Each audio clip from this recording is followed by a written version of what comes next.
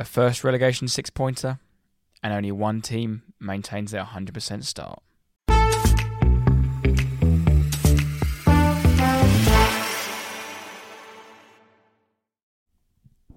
Evening, Tate. Evening, Jack, you alright? Yes, mate. Yourself? Yes, very well. Enjoying a lovely bank holiday weekend. Yeah, it feels good. Extra day.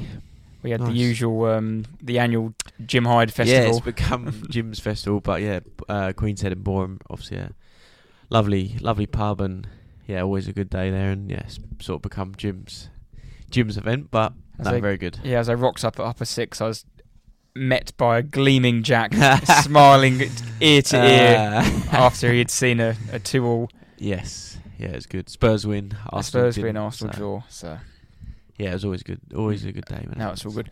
We are actually recording this on Sunday night, literally half an hour after the Newcastle-Liverpool game, shall I say. Yeah. So a little bit of instant reaction on that. Yeah, a bit like a Gary Neville little podcast with Martin Tyler.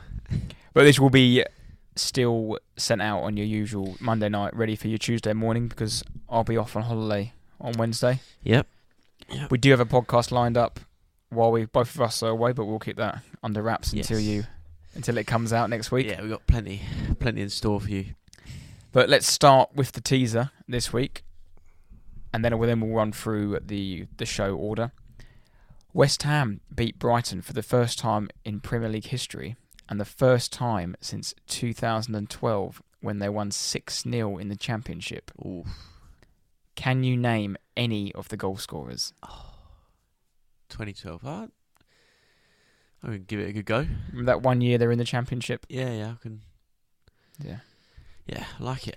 So the schedule of the show will be: we're going to start with a bit of Arsenal chatter. Obviously, we normally do the podcasts on Mondays, so we don't talk about the Monday night of football. But we thought whilst we're here doing it a bit early, might as well touch on the Monday stuff. There's a refereeing decision that we can talk about now, and then later on in the show. Then Griff and I went to Arsenal-Fulham at the weekend, so we'll talk about that experience and the game and Jack's thoughts on that. Mm-hmm. Moving on to Brighton, West Ham, and then on to Newcastle versus Liverpool, ending the show for usual team of the week, winner and loser, and a prediction for next week's games ahead. Yes. Right, shall we move into the Monday night game that was? Start with Arsenal's week, basically. And it's this, like the first from the Monday night, it's more about the decisions, really, and the controversial, the wrong decisions that were made or have been made. Arsenal, 1-0 win away at Palace. I think I saw something.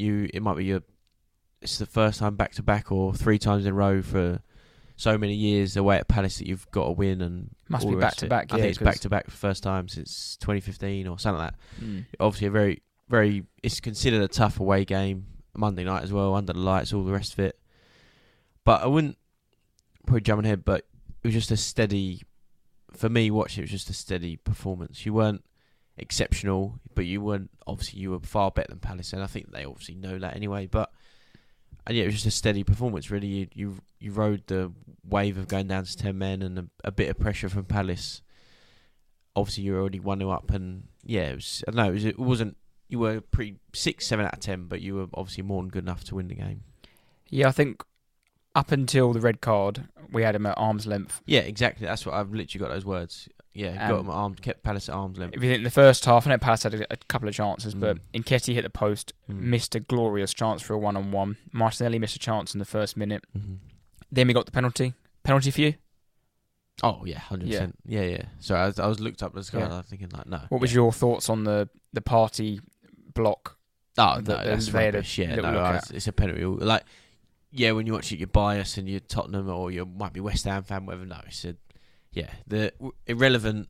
If you're really concerned about that, the player's never going to get near the ball anyway, and it's just not anything.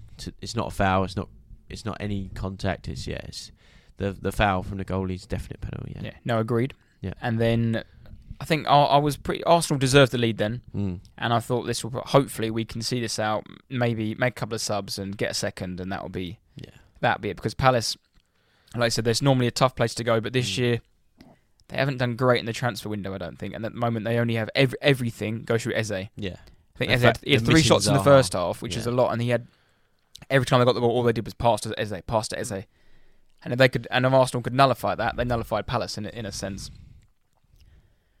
And when Tomiyasu got the first yellow, I think it's harsh. Someone needed to be booked in that instance. That's the main issue. Someone needed to be booked, and he probably wasn't the person to be booked because Martinelli had the ball, time wasted for 10 seconds, whatever it was. Then gave it to Havertz, who probably was the worst offender. Yeah. Who then gave it to Tomiyasu, and as Tomiyasu threw the ball, he blew the whistle and booked him. And that's exactly that. He's not going to book 3 players for time wasting. It's just Tomiyasu, basically the scapegoat, just like you're the example, right? You're getting booked, and yes. I don't disagree with the booking, but yes, Tomiyasu only spent 10 seconds, whatever it was, 12 seconds, but it's because his team has time wasted the whole time, so he gets the brunt of it, and he knows that their time wasted well. So it definitely should have been a yellow. As simple as that. Yeah, I haven't got too many issues on that yellow card. It's the fact that the only issue there is he probably wasn't the one that should have been. They should have possibly not. Yeah. He should have stamped down. The ref should have stamped down. He should have stopped when Havertz got it or had it. He should and went to throw it along. He should have blown his whistle, booked Havertz, carried on with the game. And then, about 5 minutes later, Saka had the ball, turned inside, and Ayew pulls him down, pulls his shirt. It's one of them ones. I didn't think it was a yellow card at all, a second yellow, because he's already been booked. A second yellow, I thought that you can't. Yeah. The commentator does the old, got to be careful here. Got to be careful here. Next one. And I think he knows that, and the ref sort of talks to him, and that's fair enough. But then, literally a minute after, Ayew turns Tomiyasu, and the lightest of touches brings him down, and the ref sends him off. And it's like, for something so pathetic in them 2 instances is a red card. And I don't believe it should be a red card, and I might be biased, but I think it's so soft. Yeah. And then you look at today's example; it's a prime example. It's exactly the same, and more contact. Yeah. And he doesn't send him off. Yeah. Because of the time of the game. On the Tomiyasu one, it's weird, but when I watched it, I thought, that's a fact. Like, it's a classic.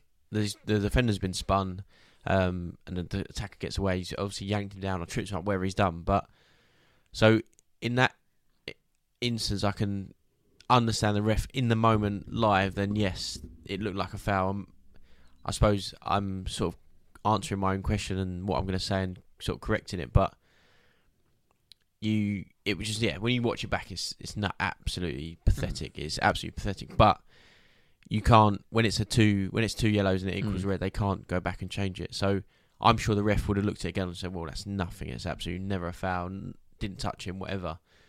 But in the moment, I watched it and I was like, "Oh, it's definitely a foul, and that's definitely a yellow card. Send him off." But yeah, it is a pathetic. It's just not a foul, is it? It's never a foul. It's pathetic because of a red card. Yeah, like, it is. You've got to do some damage to be sent off. Like the worst offence a ref can do to a player is send them off. That's and that's like the ultimate punishment that a ref can give you, and that is what it's for. Yeah, and like you said, you mentioned it, but Trent this morning or this afternoon, he should have been sent off. Just should have. And his second yellow is such a more of a barge than. But I don't agree with his first. The little chuck. I thought he got fouled. I'm pretty sure he got shoved. Get fouled, yeah. And then he's thrown the ball, and the new rules. Basically, the new rules.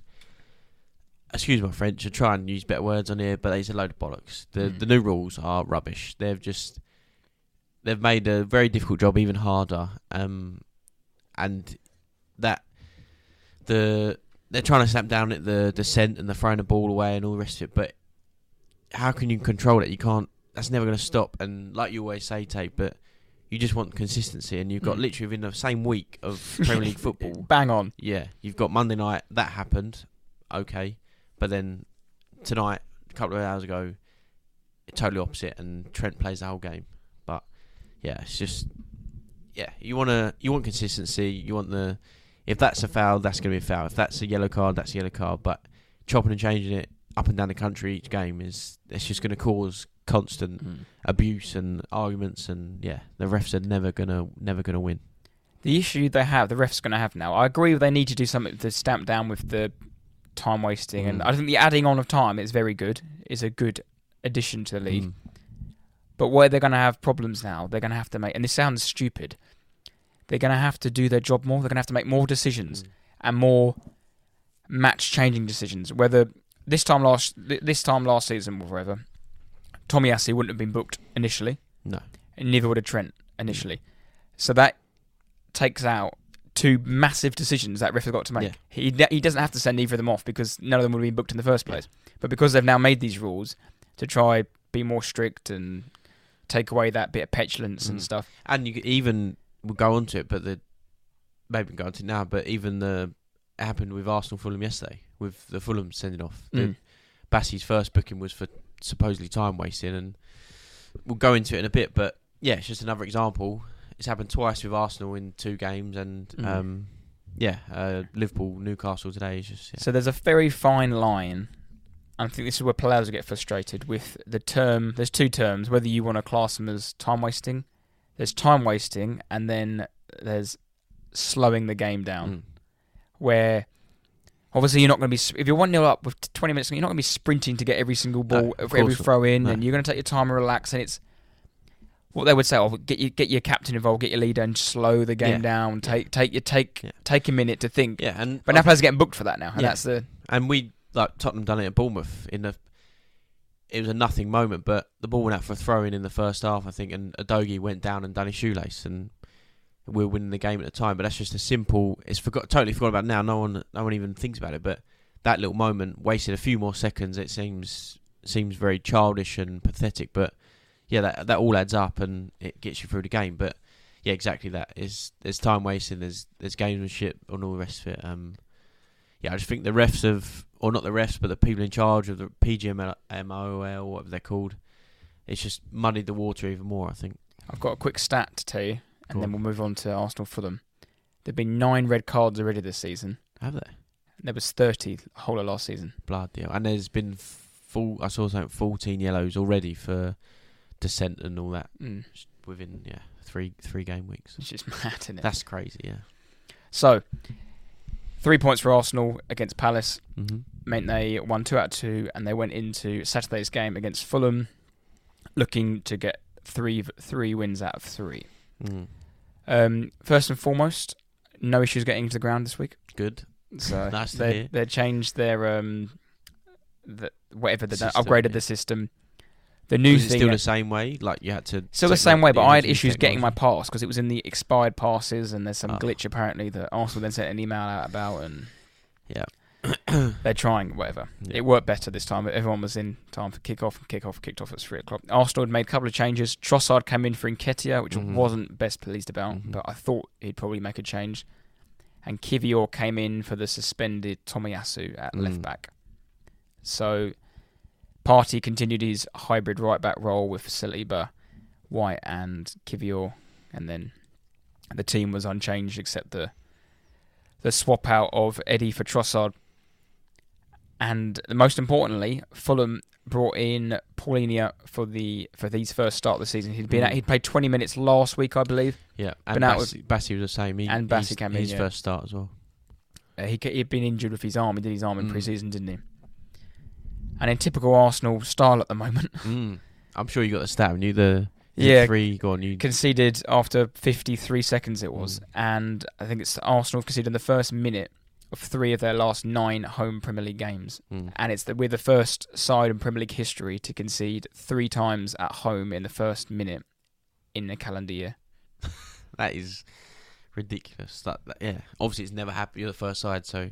And like I said to you yesterday at the pub, we are basically starting off a game with a score handicap of -1. Yeah. And it's backs against the walls already.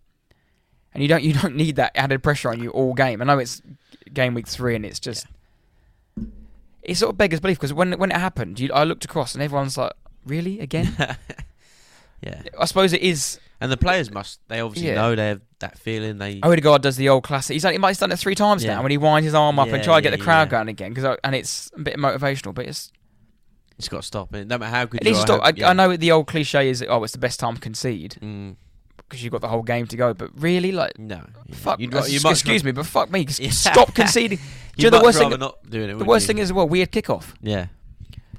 Granted, this goal was a bit of a freak. Yeah. Where Saka's made a horrible pass. Yeah. On Match Day, it was Danny Murphy said that. Have you seen the goal back? Yeah. Pereira goes, he's mishit that. They said. I think he's clever because I don't really blame the goalkeeper too much because he's not expecting that horrific pass. No. And I would say 99 times out of 100, the player goes for the clip over the top, and that's where Ramsey's gone back. And it probably ends up in the goalie's hands. But he's gone for the reverse, gone for the near post, and it's a lovely finish from. I reckon from exactly Pereira. What you're saying is that he's shaped to do that, but then disguised it and tried to obviously and scored. But yeah, it was just Saka, and it's a poor mistake, and basically led to, like I said, Ramsdale being called out and just a bit of a shambles start to the game, really. Pre-season Perlo. Yeah, it was. Yeah. Lovely finish, and he has a few for Fulham. He does love a little goal and assist from corners and whatnot. Pereira, and for a neutral, that's game on. Yeah, and it didn't really change the start. Arsenal then dominated the first half and had a couple of chances. Matches they didn't actually show a lot of the thing. Odegaard had a goal ruled out for offside. VAR. Flash score gave it for some reason because it got ruled out straight away. We had a couple of flashes across goal. Saka missed a really poor header. And then Jimenez had that outrageous attempt at the overhead kick. Really, very close. It would have been brilliant. Absolutely, worldie of a goal. But I was really had it in my head that we needed to equalise for half time. Because then it otherwise makes an uphill battle even harder going into the second half. Yeah. But we didn't. 1-0 half time. Going into the second half, bang on half time. Bang on half time. Move it in just before it kicked off. Eddie came on for Trossard. Yeah. Didn't have his great game, Trossard. Who was through the middle? Trossard? Yeah, the issue I had, because Trossard isn't he's like a false nine. Yeah. And against Fulham, who want to play that low block, you can't really play. We're not good enough yet to play that false nine. And he was coming out, and Havertz wasn't coming in, and it wasn't quite working. He needed a number 9 sat there at the top of the diamond, basically. To occupy him. To occupy space. Exactly. And B, if they're going to be running in behind and cutbacks. And I'll get on to the next tactical change we made. Because then Havertz got a bit of stick. We made some awful pass. But he needed just to turn. He wasn't having a good game at all. He got hooked just before the hour. And Fabio Vieira came on. And then Partey came off for Zinchenko. And we went back to the back four, which we're accustomed to. There must be an issue with Gabriel somewhere, why he's not playing. Yeah, was he in the squad or? It was? Been on the bench for the last 3 games. It must be an injury or something, surely. Or there's a Saudi talk really in the background somewhere, but surely Arsenal can't sell him. Surely they can't. Surely he doesn't want to do that yet. You're in a club that are on the up. You can throw enough money at someone. Yeah, they can. Very true. There's something not quite right there, but it is what it is. But as soon as Zinchenko came on, and if we had won the game, I would be pushing for him to be in the team of the week because he was absolutely superb. And so was Fabio Vieira, to be fair. Yeah. I saw a lot of people raving about him. Because Vieira, I'll hold my hands up, he had a horrific season last year. And I gave him quite a bit of stick and was like, I don't really know what's he good at. Where's his position? Where's he going to play? He's not good enough to push Odegaard yet. He's not a winger. He can't play on the right. But I played him that left central midfield role. And he played a nice 1-2 with Martinelli, who then got brought down for the penalty. You know, that penalty took 6 minutes. What, to take and finish all the rest? Yeah. So, obviously, definitely a penalty as well. Definitely a penalty, It was yeah. an awful tackle. Definitely a penalty. And then the VAR were looking at for a possible offside on Martinelli, who played the ball, but they didn't even mention that match today, or on the YouTube highlights that I watched back. But it took ages to do it. And then Odegaard had the ball, and then last minute gave it to Saka. Yeah. Saka put it down, he went to run up, and then the ref blew his whistle and was like, no, the ball was moved or something, put the ball back, and I'm nervous enough watching Saka's penalties as it is. Yeah, you didn't see it on the highlights, you don't see it anyway. No, they don't. The foul, then Saka scores. That's what I was a bit bemused about watching Match of the Day, but they didn't. I suppose they don't put the filler in, but it was like there was. They're not going to show a 5-minute clip of it. There was a bit more drama to that penalty than what it looked like, and he sent Leno the wrong way. Of course, he sent an ex-Arsenal goalkeeper the wrong way at penalties. They don't save penalties. No. And then I think that was in the 65th minute, with 25 minutes to go, we're going to get this now. Within 5 minutes, the ball worked its way out to, what's his name, Fabio Vieira, whipped in a lovely ball, and my man, Nketiah in the room, lovely finish. This is what I was saying this. Arsenal played on, didn't they, through, because the Fulham centre-back was down. Play acting. Well, yeah, maybe. It was absolutely fine. No. But which is something that Arsenal have always done, and whenever you play us, that it always happens, and it is one of those things. But not cook the ball out for a not head injury? Yeah, no, it's such an no, it is. That answer is exactly why Arsenal always do it, always without foul. However, Leno had the ball in his hands. Fulham had the ball. He's seen that his players down. They've carried on the game, lost the ball. Arsenal scored, and it's probably might have happened before, but probably the first time it's actually worked. I'd say in inverted commas in Arsenal's favour of scoring a goal. But yeah, again, Leno had the ball in his hands, carried on. Somehow they lost the ball. It's a bit of a mess, and yeah, your man Eddie steps up. Well, that goal typifies. Sorry, I feel like I'm about to sneeze.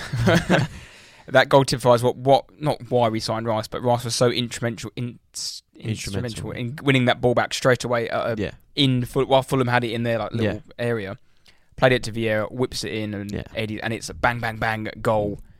Place erupts. But then that's the difference with a striker on the pitch. Yeah. Than having Trossard. Trossard might have been on the ball, or he might have been dropping deep and doing whatever. And Nketiah's thinking, right, I need to be near that goal. I'm going to score. And yeah, there he was. And he's had a really good start to the season. He should have scored against Palace. Granted, he missed 2 good chances, but 2 starts, 2 goals. And he won the penalty, didn't he? Yeah, won the penalty against Palace. Nketiah in the room, your defence is in trouble.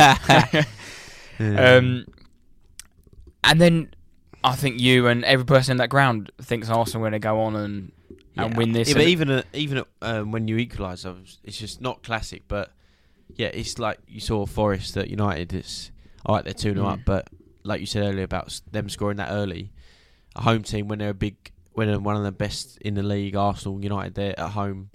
You just expect them as soon as they get a goal, right? They're going to be on top. It's going to be constant barrage, and all right, Arsenal went 2-1 up. You just expect they're going to win 3-4-1.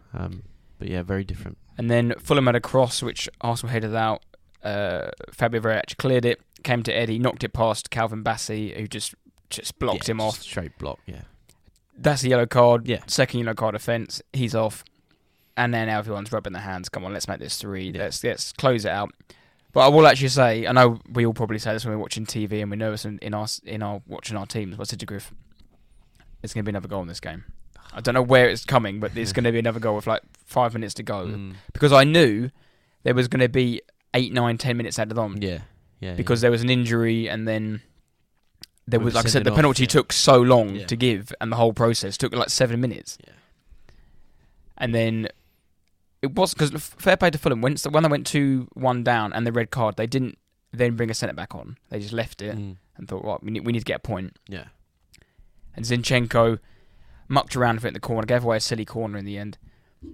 Corner came in, failed to clear at the front man, and then Paulinia's volleyed it in. Great finish, to be fair, but awful defending. It was, and Saka scored the penalty, but you were there watching, but he looked like he had a pretty poor game. He did have a pretty poor game, to be fair. The first goal, obviously, the terrible pass, and then even the second goal, it was actually him that Paulinia jumped in front and nicked in front and scored. So Saka is at fault for both goals, which is unheard of, really. Like, he's not. Because interestingly, he didn't look at 2-1. He looked a bit like he'd taken a knock, and we were sat and I said I would probably take him off, but he chose to take Odegaard off and bring Jorginho on to shut up shop. Does also make sense, but obviously hindsight's a wonderful thing.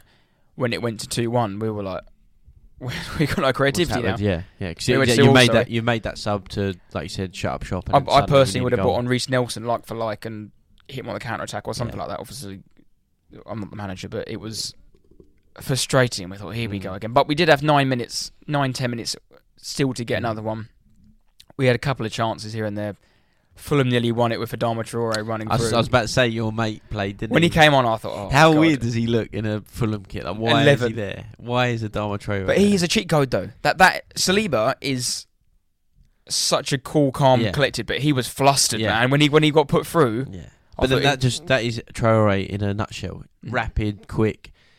I said it on match day, like they let go their sprinter or something, and he was off, and it was like 1-on-1, and like you said, it was a big moment, and obviously his end product is terrible. The finishing, crossing, passing, wherever it is, he's just rubbish. And that was basically all she wrote. 2-2, and it felt like a sucker punch. I know it sounds ridiculous 3 games in, and it felt that was we shouldn't have drawn that. That was big 2 points drawn. But then you mentioned it on the way here, but City today they nick it 2-1. 3 out of 3. Yeah, and Arsenal, like, yes, you haven't lost at in your first 3, but that is 2 points dropped essentially, and it's the way it is. Whether it's Arsenal, City, Liverpool, whoever's going to be at the top. We didn't drop any points in our first 8 games last year. Yeah. And that was a catalyst to why we had a good season. Yeah. City, no, this is going to sound ridiculous, but City now are top by 2 points. Game week 3. Will they be knocked off top spot again this season? Well, I think they can only do it themselves. There's no reason for them not to be top for the whole year. Do you know how ridiculous that sounds? Yeah. But it's like, or do we? You don't want to sound like giving up already, but it's mad. Yeah. But that's the animal you're up against. Yeah. But on the flip side, obviously it's a long season. We know that. And Sheffield United gave as good as they got today. And another day, Haaland scores his penalty. But it just felt. I've seen a lot of overreaction on Twitter. Arsenal fans meltdown and this and that. But like you said a couple of weeks ago, we've got United up next, then Everton, and then I think Spurs. Yeah. 3 big games. United at home is going to be a massive game. Doesn't matter what form you go into it. Yeah, it's a good time to play them as well. They don't look great, and just on a personal point, I want that back 4 back of Zinchenko, Gabriel, Saliba, Ben White. Then have the midfield of Rice, Odegaard, Partey. That's what I said to you before. But go back to basics. Yeah, that's not me personally. They might do whatever they want, but my point is that probably the most neutral and honest I can be, but I think Arsenal fans, whether it's yourself or thousands that talk about it, but I think Arteta is obviously trying to implement a new style and a new way of playing, and it seems a bit almost clunky, and it's not. You haven't started brilliantly and not on fire and destroying teams like you seem like you were last season, and it has Havertz hasn't quite happened yet. It hasn't quite taken off. Timber's out for a while, which is a big blow, and Partey's in that new role, and like I said, Rice is new to the team, but I think Arteta's just figured out a new tweak that he thinks will improve your side. Essentially, that's all he's trying to do. And a lot of fans, obviously, they like you said, you want the back 4, you want the 3 in the middle, and you know that will work, and that's brilliant. But last year, it didn't win you the league. You finished second, and I think, don't get me wrong, you want to win games, and you think, right, just play that. It works really well. But maybe he's thinking, right, what? Those tiny little margins, that tiny little thing that will improve us. I think this will help. This is Arteta. Like, this will help us, and maybe in a few weeks, if it starts clicking, like, oh bloody hell, we're brilliant. This is exactly what we want, and maybe Arteta's just doing that, and he knows he can fall back on the back 4, and that's exactly he can switch out. Yeah, it's a really good point. I think basically what he's looking at is last season we did 95% of the work with that. Yeah, with that 4. Zinchenko got injured, and Zinchenko will get injured again, and Zinchenko won't play every game this season. That was our only way of playing last year. When Tierney came in that left back role, which just didn't work. Yeah. So he needs another way of, like I said, he's creating a new formation that he can play when Zinchenko can't play, or this player can't play. Which hopefully over time will blossom. And I think against Forest, Palace and Fulham, he probably thought he could get away with it and not working 100%. Yeah. Against Man United, probably not. Yeah, I think you might see United. You'll start 4 at the back, and Partey might be back in the middle of Rice, whatever it happens, and you'll see that again. But then he might just be thinking, right, Man City. How do we beat Man City? How do we beat Pep's Man City? And he might think this is the way forward. But I think it's very, very early, and there's a lot of frustrated fans, but because they know how good you can be in that what happened last year, basically, and you can dominate teams. And the expectation is now through the roof. That's the issue. But I think that's enough on Arsenal for me. Yeah, that's fine. Have you got anything else to add? Saka, 83 games in a row. Yeah, record now. That's in involvement. It's not 83 starts. Yeah, yeah. I think it's 80 starts out of the 83. Bloody hell. That's club record. Yeah. That's which is nuts, isn't it? That is, yes, absolutely ridiculous. But he does play every game. He just, I'll go into it on another episode why he plays every game, but he's our best player. But like you always say about the fitness, and like you talk about Zinchenko, you just said there, he's playing, but you know he's going to get injured, whereas Saka has been absolutely fine, and obviously, again, inverted commas, but lucky, and he's fit and strong and all the rest of it. So, 83 games is ridiculous. And it probably has been 83 games since West Ham beat Brighton. Yeah, it definitely has. What a massive win for the Hammers. Huge win for the European champions. I, for one, and I think you for two. Did not see that coming. No, I've got it here, but Wow. everybody knew, and even obviously West Ham fans and West Ham more than anyone, but their record against Brighton is awful. 12 games, like you said, 6 losses, 6 draws. Yeah, they are a bogey team, or they're cursed, or they just never get a result. It never goes well, but yeah, it was totally opposite yesterday. And it's one of them ones where it's a sucker punch for Brighton because they were starting so well. 2 wins out of 2. Can they make it through? Arsenal obviously didn't make it 3. Can they make it 3 and go top? What a statement that would be. But an early goal conceded, sloppy goal as well. Yeah. Antonio bustled through, and then it falls to Ward-Prowse, who has 2 bites at it, and then finishes it off, gets his first goal for West Ham. And it gave me a little bit, watching it back, excuse me, I didn't actually watch it live, a bit of the Everton game, when Everton went there and got that early goal, and it sort of took them by surprise, and Brighton probably thought West Ham would come here. We beat them all the time. Yeah. We can walk this, and it'll be a exactly. walk in the park. And Brighton had a lot of chances, and it was... Where's that stat? I've seen it, and it was like West Ham had 13 passes, and Brighton had... I saw that on it because it popped up, but I've got here, in the whole game, is that the whole game? West Ham completed 31 passes. 31 passes. Brighton had 80% of the ball. Yeah. And West Ham, 31 passes completed for West Ham, second lowest amount of possession in a league game, and for a team to score 3 goals.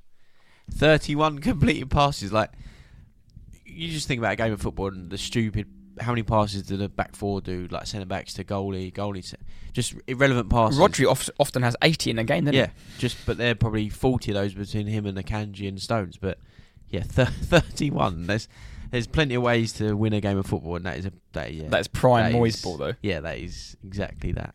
Fantastic, though. Brighton did have a good few chances, and Areola made some cracking saves, I thought, and most importantly, at important times. Just before half-time, just after half-time, especially that header from Ferguson early in the second half was a great save. And then West Ham made it 2, with Ben Rama, lovely crossfield pass onto Bowen, outside the left foot touch, outside the left foot finish. Great finish, great goal. Took the ball down well, didn't it? And just slotted it in. It was scenes good in the away end. Yeah, Bowen's on fire. Yeah. Yeah, well, at the end of the game, by the end of it, they were top of the table, weren't they? Eighth day in their history they've spent at the top. 8th, that's mental. And 3-0, and it was another good goal. Bowen, lovely, but he caught it from the right-hand side and played it into Antonio. Antonio started the season well. Yeah. Every year this seems to happen. They're crying out for a striker, and he'll always do enough. Yeah. Everyone's against him and says, no, he'd rather get him out, but... Yeah, exactly that. He just does enough for a little bit, and then he probably till January, and he's forgotten about, and he's like, we're doing all right, we've got Antonio. And then by the end of the season, it's just a vicious cycle that goes round and round. And then obviously, Pascal Gross got a consolation at the end. I wanted to ask you a question, Jack. Last week, you said you were not impressed with West Ham after their victory over Chelsea. Were you impressed this week? West Ham, I'm sure the West Ham fans listen, they are not concerned about my opinion about West Ham, but I only saw the highlights. But that is a good win, isn't it? But then again, what a week! Yeah, what a week! Chelsea 3-1. Yeah. West Ham Brighton 3-1. Well, like I said, top of the table. It's probably got the bubbles out. And, like you said, a few shirts in town this morning. Oh, there were. So I was walking through town this morning. Went to go get some breakfast. The irons were out. There were shirts, 4 or 5 claret shirts out in full force. No, I wouldn't say I'm not impressed, but like this, I know it's not about stats. So I just explained it when they won the game 3-1. But spending the game having 20% of the ball, that must have been painful. I know you won the game 3-1, so what are you talking about? But that can't be good to watch at all. That can't be enjoyable, whether you're winning the game or not. They just can't be. True.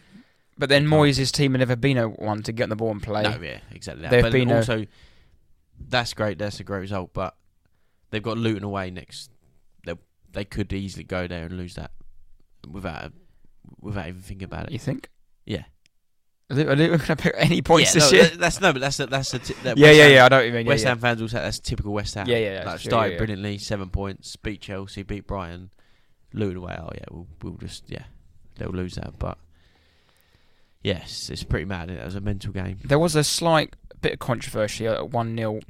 Paqueta barging into the back of, I can't remember who it was, potential penalty shout match there. I thought, you've seen him given. Yeah, I didn't really take much notice of that, to be honest. I'd like to know West Ham's opinions on what they thought of that, whether it was soft. But I think it's one of them ones, if the ref gives it, it ain't getting overturned. No, yeah.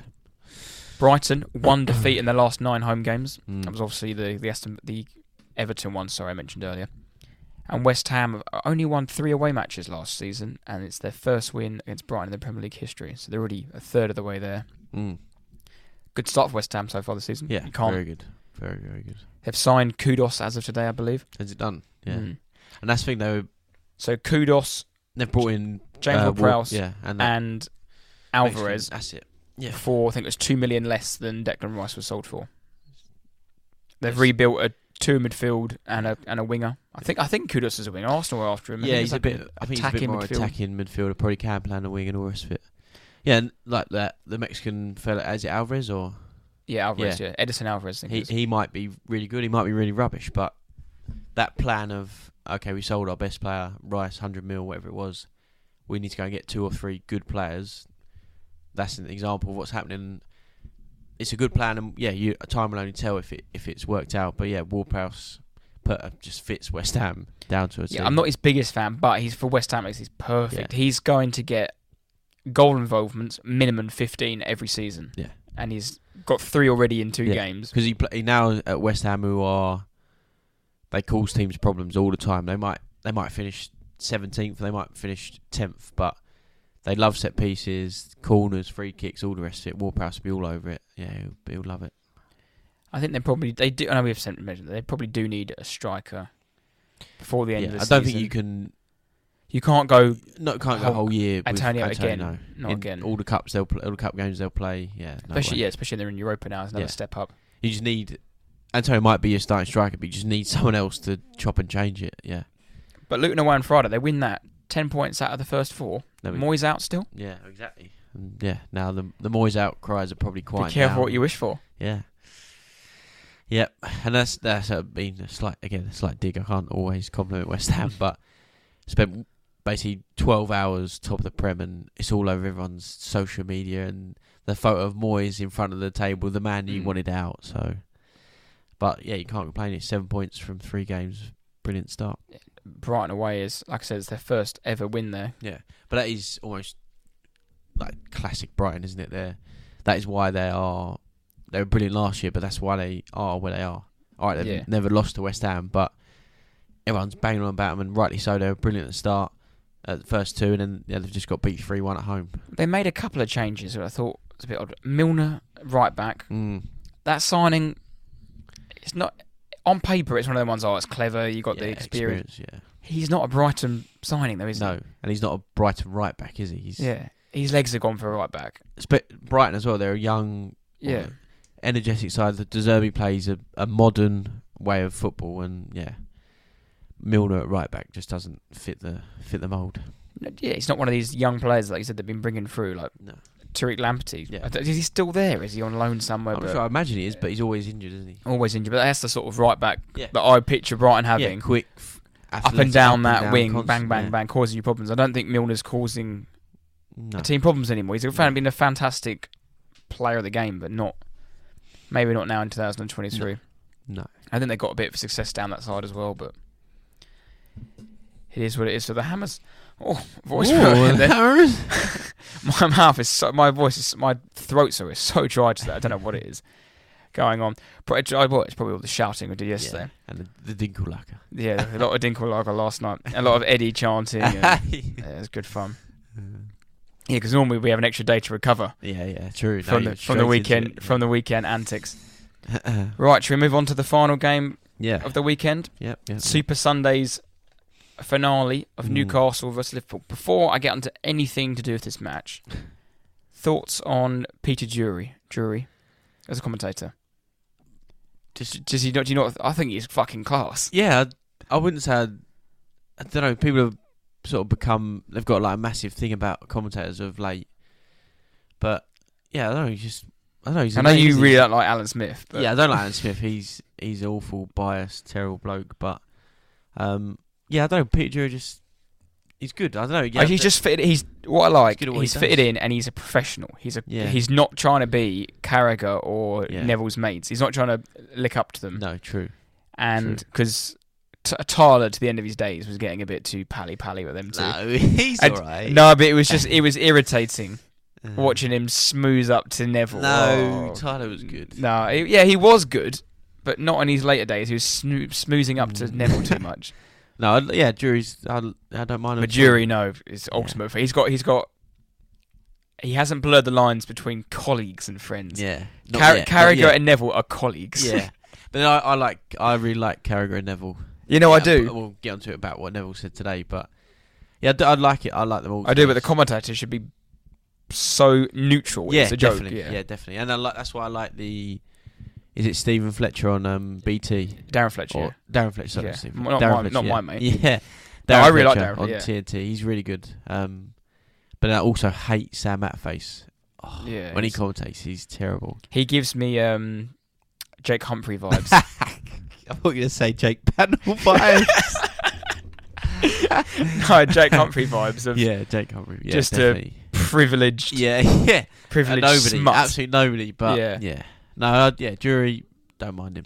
He's all right. Right, let's get into the game. Yeah. Did you use the free £1 build a bet? I didn't know, but it was on. This game was on Super 6, and I said 2-1 Newcastle. 2-1 Newcastle. Yeah, I had Newcastle. I had Trent to be carded. Oof. Should have been sent off. Yeah, so as you touched on earlier, first yellow or no? I wouldn't say it's yellow, but if that are the rules now, then fine. That's a yellow card. Do it. Second yellow, 2 minutes later. Yeah, has to be. In isolation, forget the second yellow. Yeah. It's a yellow card, isn't it? Yeah, definitely. And the ref has completely bottled it, but in the same instance, he's created a rod for his own back in the first dance. He's booked him early for petulance, but really? Yeah. But they are the new rules, and he has to go. Yeah. And if Tommy Assen goes, like you said, it was 6 days earlier, he has to go. And that's the problem with the change in slight rules or the new rules. The refs are so focused on the time wasting, the descent, whatever it is, throwing the ball away, how they're speaking to the refs. That's fine, but you can't then just change the way you ref and decisions that you should have made because you've booked him so early on for throwing a ball. And like you said, if you take that foul, whatever it was, that's a yellow card. It's just one of those professional fouls, isn't it? And it's just straight. It should be a red card. Well, you said it a couple of weeks ago, and it's true how this will happen. You'll see a couple of these now. Fast forward to Christmas, you'll see less and less, and you'll see more dissent getting away with, and then come the end of the season, it'll be gone. But the first few weeks, they always go like 150%, and it's like, crazy. It's crazy. Yeah. And then they realise, actually, no, remember they did the VAR? We've set the bar too high now. Yeah. They bring the bar down, and it's... Yeah, and probably now, think about it, but we've got international break in a week that's or two. It, perfect. Yeah, and they've got a week and a half, 2 weeks to go over stuff, and they'll come out, they'll probably release some dodgy statement, and they'll come back, and it'll suddenly be not normal, but it will change again, and Tomiyasu now wouldn't have got sent off for that, or Trent might have got sent off for that. You know what I mean? It's just, they'll have a little break, and Howard Webb will fucking get his ruler out and start smacking them, and they'll change their ideas again. Moving on to the first goal, Trent mistake or Salah bad pass? Oh, Trent. Yeah, Trent's had a stinker today, and I've got my notes here. I just said about Trent. I just said Trent stinker. Yeah. Gordon awful. Come through. It's on his left foot, brought it onto his right, brought it back on again, and a lovely finish. I wasn't confident in him. I'm not saying I support Newcastle, but when a player runs through, you're like, do you sort of get that feeling? I didn't really know what he was going to do, but very good finish. First goal of the season for Newcastle, I believe. No, did he score? No, he scored the first game of the season, I think. Might have done. Good though. Very good. He played very, very well today, slotting it past Alisson, who's very good at one-on-ones. And then the next controversial, this first half went off. Yeah, it was chaos. We were watching it. I was watching it with some of my mates, and it was like we just said. But the refs had a nice little bank holiday weekend, and his Sunday's just been torn apart in about half hour. Isaac gets played through, brought down by Van Dijk. Red. Yeah, red all day. It took me a little while. I won't lie. I put it on the chat. Red card question mark. I wanted to know people's opinions before. Yeah. Just to get an idea. And I was like, No, it's a red. Because I was looking at Van Dijk's body language, and he was fuming. And I get it. It is soft in a sense, because he is last man. There's defenders covering round. He has denied a goal scoring opportunity. I think it's a red. He goes through the player to get. I know gets the this ball, sounds like I'm sitting on the fence, but I'm saying like orange card. Like it's no, it's a red. It's a red card. It's a red card for me anyway. Yeah, I have probably come to the agreement it is a red card, but I just think it's. I don't know. I find it soft to an extent. What, as in the foul challenge? itself? The challenge is he's made an attempt to play the ball. I know he's gone through him. Yeah, but he's gone through the player to get the ball. And he's fouled him, and Isaac would have been through, and he could have had a shot on goal. I don't know. There's something in my gut. I'm just trying to think. Nah, yeah. For me, it was a red, and just classic Liverpool. And Van Dijk, just moaning her head off. Klopp going mental, and the other people around going crazy. Yeah, just classic Liverpool. And he soon whipped off Diaz and brought Gomez on to shore things up. What a save from Alisson. Yeah, joke save. From Almiron, volley. Yeah, it hit brilliant. The bar. He pushed it onto the bar, didn't he? And then whacked it, clawed it out. Yeah, it was very good. Fantastic save. Newcastle had a couple of more chances. They brought on Harvey Barnes. So it's been a bit of stick on TalkSport for his subs he's made, apparently. So Tonali came off as well, didn't he, I believe? Yeah. I didn't agree with the Isaac sub, taking him off and then putting Callum Wilson on. I don't think it really worked. And then Klopp got to about 20 minutes to go, and Klopp robbed the dice. We've got nothing else to lose. Made attacking subs, brought on Jota, brought on Harvey Elliott, brought on Darwin Núñez, man of the moment, and swapped the centre-half over, put some youngster on, who was on loan at Joe Barnes, Bristol Rovers, I believe. And it soon worked. You had the ball got through to Darwin. It came a ricocheted off the back of the defender. Núñez, one touch, bang, into the corner. Really good finish. Emphatic finish, celebration. You say it meant a lot to him. Yeah. You see he's got a lot of passion there, and snatch and grab. 10 minutes to go. I think it was the 82nd minute. 81st minute he went through. He'd been on the pitch a couple of minutes, smashed it in. 10 minutes later, Salah plays him through. He's literally the same finish, smashes it in, instinctive finishes. Good, wasn't it? Really good. And a good pass from Salah. Núñez's run was perfect, allowed him to basically run onto the ball with his right foot. And yeah, it was good, wasn't it? Darwin Núñez, double. Very, very good. Thing on Núñez, I'm not comparing the two players here at all. So, but just hearing out what I'm about to say, he seems a bit of an instinctive finisher. You know what I mean? Maybe not the smartest footballer, and someone who I watched very closely for years, who I put in that category, was Theo Walcott. Give him too much time, he'd be bad awful. News, yeah. But if you played a ball through to him, he's got one touch and whack it in and finish, he was your man. He was just instinctive. He's just opened up for him. But if you played him through, and he's got 20 yards to run into, and then Defoe take a touch. Was like that, though. Defoe's exactly like that. Get him. They want a yard or two, just whack the ball at the goal, and that's Núñez's goal.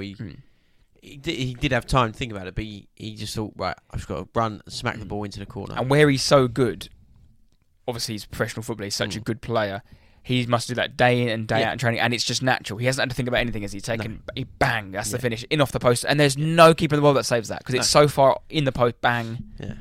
And obviously he's got the confidence from the first goal to then do the second goal. Yeah. And maybe, again, like so many players and footballers that come to the Premier League, but it takes them longer than 6 months to a year, and maybe this season he might pop up with 15, 20, who knows how many goals he might score. Well, interestingly enough, I think he started any games this season. No, I think that's, Maybe he started against Chelsea, I can't remember, but in the last two games he's found himself like fourth choice on the bench, because Jota's come on, Diaz has come on before him, Gakpo's been playing. He's got the number 9 shirt now, so maybe this now is the time he kickstarts his Liverpool career, like you just mentioned. Yeah. Some players take a year to bed in, and there's obviously a player in there, but we shall see. But I was saying to you earlier, wasn't I, about how funny football is, and this is why we love it though, because Newcastle would have been 6 points, good start to the season, bounced back from the unfortunate defeat to Manchester City last week, and Liverpool would have been in disarray with 4 points out of their opening 3, losing to Newcastle in a pretty drab way. Yeah. And within 5 minutes, it spun around on its head. Liverpool have now got 7 points, same as Arsenal, Spurs, West Ham, etc. Yeah. Newcastle now have 3 points. Yeah, only five teams haven't lost yet. Lost back-to-back games. And now, yeah, like you said, that looks terrible. Newcastle, like you said, 1 win, two losses back to it. Yes, it's City and Liverpool, but that looks really, really bad now. And they're the teams they want to compete against. Yeah. And it's just, but that's why we that's why we love it, and that's why it makes and breaks our weeks. And Newcastle were on top of the world, and everyone loved Newcastle had that chance when Harvey Barnes should have squared it to Wilson and see it off. But then, like you said, Talk Sport, there's fans ringing up, not saying sack Eddie Howe, but they've got the raging up about his decisions, and they're frustrated and annoyed. But not basically 90 minutes before the game, they're over the moon, and here we go, Newcastle again. But yeah, it's just crazy what it does to people. That is football, though. And bring it back to yesterday, we were on the train home, bit of a sultry mood, and Griff just leans across the table and goes, "Take me back to that Eddie goal." But that is football. That is the jubilation of why we're doing this podcast, why we are obsessed of it, and why it takes over our whole lives. It takes over our weeks for that one moment of jubilation, that goal. You're hugging strangers, slapping people on the back. I was slapping the bloke next to me on the back who was a Fulham fan. He just sat in his seat, and I think he then clocked that he wasn't celebrating. But you don't think of anything. If all life stresses and worries, that is it. That is the moment you pay your money for. The goal, you think the winning goal. Yes, 3 points. Here we go, 3 out of 3. But then, obviously, the equaliser, and that brings all the emotions. And then you want to go again next week. Let's get it back. Yeah, it's a vicious cycle. But that is the game we know and love. Anything else to add on? No, not on the really. I don't have too much about the Newcastle game. Just obviously more. Yeah, we watched it earlier, and more of a reaction to it. But yeah, nothing really. Right, shall we move on to Team of the Week? Yeah, let's do it. So, goalkeepers, nearly sport for choice this week. West Ham fans, we've gone for a fan vote here. Yes. We couldn't be split. I thought Areola was absolutely superb. Yeah, I think he made 9 saves as well. Yeah, he did play 9 saves. And then Jack mentioned Jose Sarr, so I was like, I haven't heard much about this. Watch match today. My God. God. He was very good. He was very good. We touched on Everton's dross finishing last week, and I won't go into it this week, but what a save from... Yeah, fantastic. So this vote is up to you. Yeah. Areola versus Jose Sarr. Do you want to kick us off? Yeah, first defender, we've gone for Destiny Udogie from Spurs. Just, another good performance, really. Got an assist for Kulusevski's goal. Yeah, he just looks like a real player. Again, 20 years old, but yeah, Udogie, first defender in. And got an assist, did you mention? Got the assist and kept a clean sheet. At Bournemouth, very, very good performance. And our second defender, Matty Cash. 2 goals for Aston Villa today. It must be the first time he's ever scored a brace. I am throwing that out there. I don't think he's known for scoring many braces. In a 3-1 win against Burnley.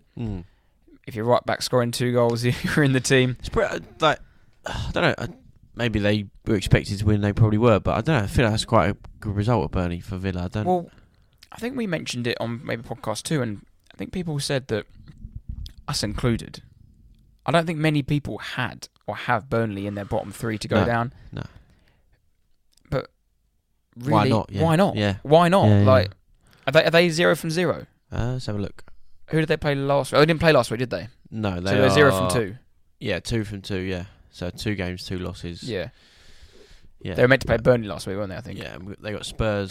Play Luton last week. Yeah, they got Spurs at home, the 2nd. But yeah, no. Again, they've got 36 games to go there. They could be absolutely fine, but I don't know. I feel like obviously Villa will be happy. Yeah, that's a good result for Villa. Moving into midfield, I watched him live yesterday. Paulinia, absolutely superb. He is a very, very good central midfielder. I did raise my eyebrows when that price tag, when West Ham put a bid in for him, and they were like, 80, was it 60, 70, 80 million? Yeah. But I think that's why he's not going anywhere, is because the price is absolutely ridiculous. But he's so crucial to that Fulham team. Do you remember last year he got suspended and missed a little bit for injury, and I remember Arsenal actually played them at Craven Cottage without Paulinia. Is it Paulinia, isn't it? Yeah, And they were crap. But him coming back in, and they were crap last week against Brentford without him. Yeah. And he comes in, no disrespect to Harrison Reed, but he's not streets above him, isn't he? And he just defensively was just a rock in there. Great tackles, backing up his centre halves when they tucked in and came out. And then to get the equaliser, and a note for me, aesthetically pleasing, because I was right above the goal, an elite knee slide. Yeah, it was. You see that knee slide? He went straight off the pitch, didn't he? Yeah. Wow, and he's timed it perfectly. He's picked up so much space, so much pace. Yeah. He's nearly crashed into advertising hoardings. That was good. While tapping the chest. Yeah. Oh, great scenes. That was good. He was very good. Everyone was raving about him, wasn't he? Highlighted on Match of the Day and the rest of it. Yeah, very good performance. Next one, we've gone for Raheem Sterling from Friday night. I think he's just started quite well, isn't he, the whole season in general, but yeah, did he score one goal? Two. He scored two on Friday, did he? Yeah, he was good. Good performance. Looks like a far better player under the new Chelsea side. Yeah, back in the groove maybe. And then a man who was in his groove on Saturday evening, Jared Bowen. Bowen's on fire. Goal and lovely goal that we mentioned earlier, and a lovely assist and a goal and assist, and we got to get a hammer in the team, hammer in the title. Yeah, otherwise we'd have some angry people. He deserved to be in there, and I think he leads the line of that team quite well. Yeah. Just to run through that again, Areola and Jose Sarr, this is the fan vote. We haven't actually put the vote out there, so by the time the podcast comes out, that will be announced. I won't even try and pronounce that. Right back. Adogi, Matty Cash, Paulinia, Sterling, and Jared Bowen. Right, Jack, do you want to kick us off with your winner of the week? Yeah, fits quite well with this episode, but my winner of the week is James Ward-Prowse. My winner and loser are pretty simple, there's not much to it, but yeah, Ward-Prowse, 2 assists in his first game, obviously a goal yesterday against Brighton, and yeah, good start for his new life at West Ham. Yeah, like you said earlier, West Ham, good week for West Ham, but yeah, I just picked out Ward-Prowse for his assist yesterday. Goal yesterday. I've gone my win of the week, Leicester City, making it 4 wins out of 4 in the Championship after a 2-win win against Rotherham. The only team to do so. The mighty Hull up next. Yes. Don't great sleep start on the Tigers. Great start to the new season for them. New manager in charge. Obviously, new players in there. I think Leicester are a reasonable, likeable team, aren't they? I think I'd like to see them probably get bounced back up again. Yeah, like we said on our brief Championship episode that. They've just got a good squad, for the far better than Championship, and maybe with that new manager and all the rest of it, like we were saying, something different, new ideas. They might come straight back up. So that was my winner. Do you want to go for your loser? Yeah, my loser of the week is Lee Johnson, the former Hibernian manager. Was it today he was sacked? Yeah, this morning. This morning he was sacked. Hibernian have started the season in the league 3 straight losses, got battered by Villa midweek in their Europa Conference qualifier. There was a lot of chat, and we obviously follow, but we keep an eye on Hibernian's results of late. And yeah, there was a lot of talk and a lot of amnesty. Yeah, I don't know what I'm trying to say there. I'm just not going to tell that word ever again, but. There was a lot of build up and a lot of fans were building up their anger, and Lee Johnson woke up Sunday morning sacked. He stormed out the Sky interview yesterday, didn't he, as well? Oh, did he? Yeah. Oh, I didn't see that. My loser of the week. You mentioned them earlier. The PGMOL. And that stands for the Professional Game Match Officials Limited. I'm not going to go into it completely, but they are completely in the mud after Mike Dean's comments. Yeah. The organisation as a whole needs to be sorted out. The standard needs to be raised. Now isn't the time to go into refereeing standards and that, but if any of you know the Mike Dean comments, the whole organisation is in the mud, and they are my losers of the week. No, I like it. He's come out and tried. Mike Dean's come out and tried to defend himself in the end. Yeah, he came out because you said the word mate and all the rest of it. Oh, just absolute clown. Yeah. Right, Jack. Do you want to quickly go on flash score and give us a team to predict next week? Yes. Hang on. We both picked Hibs to win and the Hibs lost 3-2. Hibs lost. They haven't got a manager, so didn't go down too well. Right, so it's on the 3rd. Right. Saturday the 3rd. We're going to go for. Let's have a look. Let's have a quick look. Saturday the 2nd. Saturday the 2nd. Sorry. We're going to go. FA Cup this week. FA Cup qualifiers. That's got to be done. Let's see if I notice any teams. What was that, round 1? Oh, must be. Or is there two of the teams? It's qualification, so it could be the first round of qualifiers.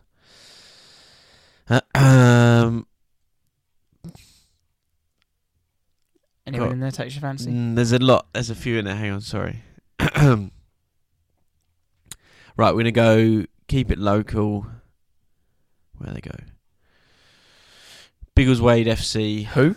Are at home to Moldham Tiptree. Okay. Yes. Biggleswade FC. Biggleswade FC. Against Moldham and Tiptree. Okay. Who are you going for? I'm going to go Biggleswade. I'm going to win 3-0 against Moldham and Tiptree. I'm going to go 1-1 FA Cup replay. Oh. Big. Can it end 1-1? Yeah, I think so. He said a draw. It can end. Said replayed if draw. Yeah. Yeah, I'll go 1-1. Final results. Yeah. Results only. Yeah. 1-1. Bring it back to Madison Heights. Yeah. Where we met Big Purr. Yeah. Biggleswade 3, Moldham Tiptree 0. Right. West Ham beat Brighton for the first time in the Premier League and the first time since 2012 when they won 6-0 in the Championship. Can you name any of their goal scorers? Ricardo Vazte. How many are you going to credit him with? He definitely, yeah. He was their hero. I'll give you a clue. 6 goals were scored, 1 was an own goal. So you've got 5 goal scorers. You've got 5 goals to name. Okay. Vazte scored twice. Hat-trick. Oh, hat-trick, okay. 2 more. One's an own goal. Yeah, so you got 4. Okay. Oh, I couldn't. Vazte. They had a left back. McCartney? No. He's a player though, isn't he? Yeah. George? Yeah, George McCartney, yeah. Yeah. He was definitely that era, wasn't he? Yeah, sure, yeah. Colin Cole. Yep. Yes. 1 more. I've just got to go with a West Ham legend, Mark Noble. Close. Oh, Kevin Nolan. Yep. Oh, was it? Yeah. Yes. Only because of, obviously, Noble Nolan. Oh, I like it. Very, very well done. That was good, wasn't it? And there's no, you can check my phone, check my laptop. There's no. You don't want to check his history. Yeah. If you understand that reference. You can check my history if you want. But yeah, there's no Google search. Very impressed. I thought you might struggle. That was good though. Yeah, West Ham. That team, their promotion team was like OG West Ham. If you got Vazte, right, you got 3, and then the other 2 are not going to use the words legends, but well known, iconic names. Of that era, of that Championship team that went straight back up. Yes, exactly that. Vazte was Championship streets won't forget sort of player, wasn't he? That era. Yeah, very well done. Like it. Very well done. Was that home or was that at Brighton? At home, yeah. Oh. At the Bowling. At the Bowling, oh yeah, or Upton Park. Well, I don't know what they called it. That. No, right. Very good. Right. Another episode. Episode 60. 60 is good. 60's up. Solid. 60's up. We've done 30 since Matt Jarvis was here. Yes. No, doing all right. Wow. Just keep plugging away. So we'll have an episode up for you guys next week, and then we'll take a 1-week break for the international break, and we'll be back. So what will that be? The 3rd, 4th? I think it's the 18th. No. Yes, it'll be the 18th because I'll just return from Malin 5's Stag. Yes, the GOAT. Maybe I'll have an even more coarse voice than plenty of Dinkel Lager over there. Yes, that'll be good. Very good. Yeah, and you'll be come back from your trip. Yeah, I'm down in Cornwall for a week, so it'll be nice.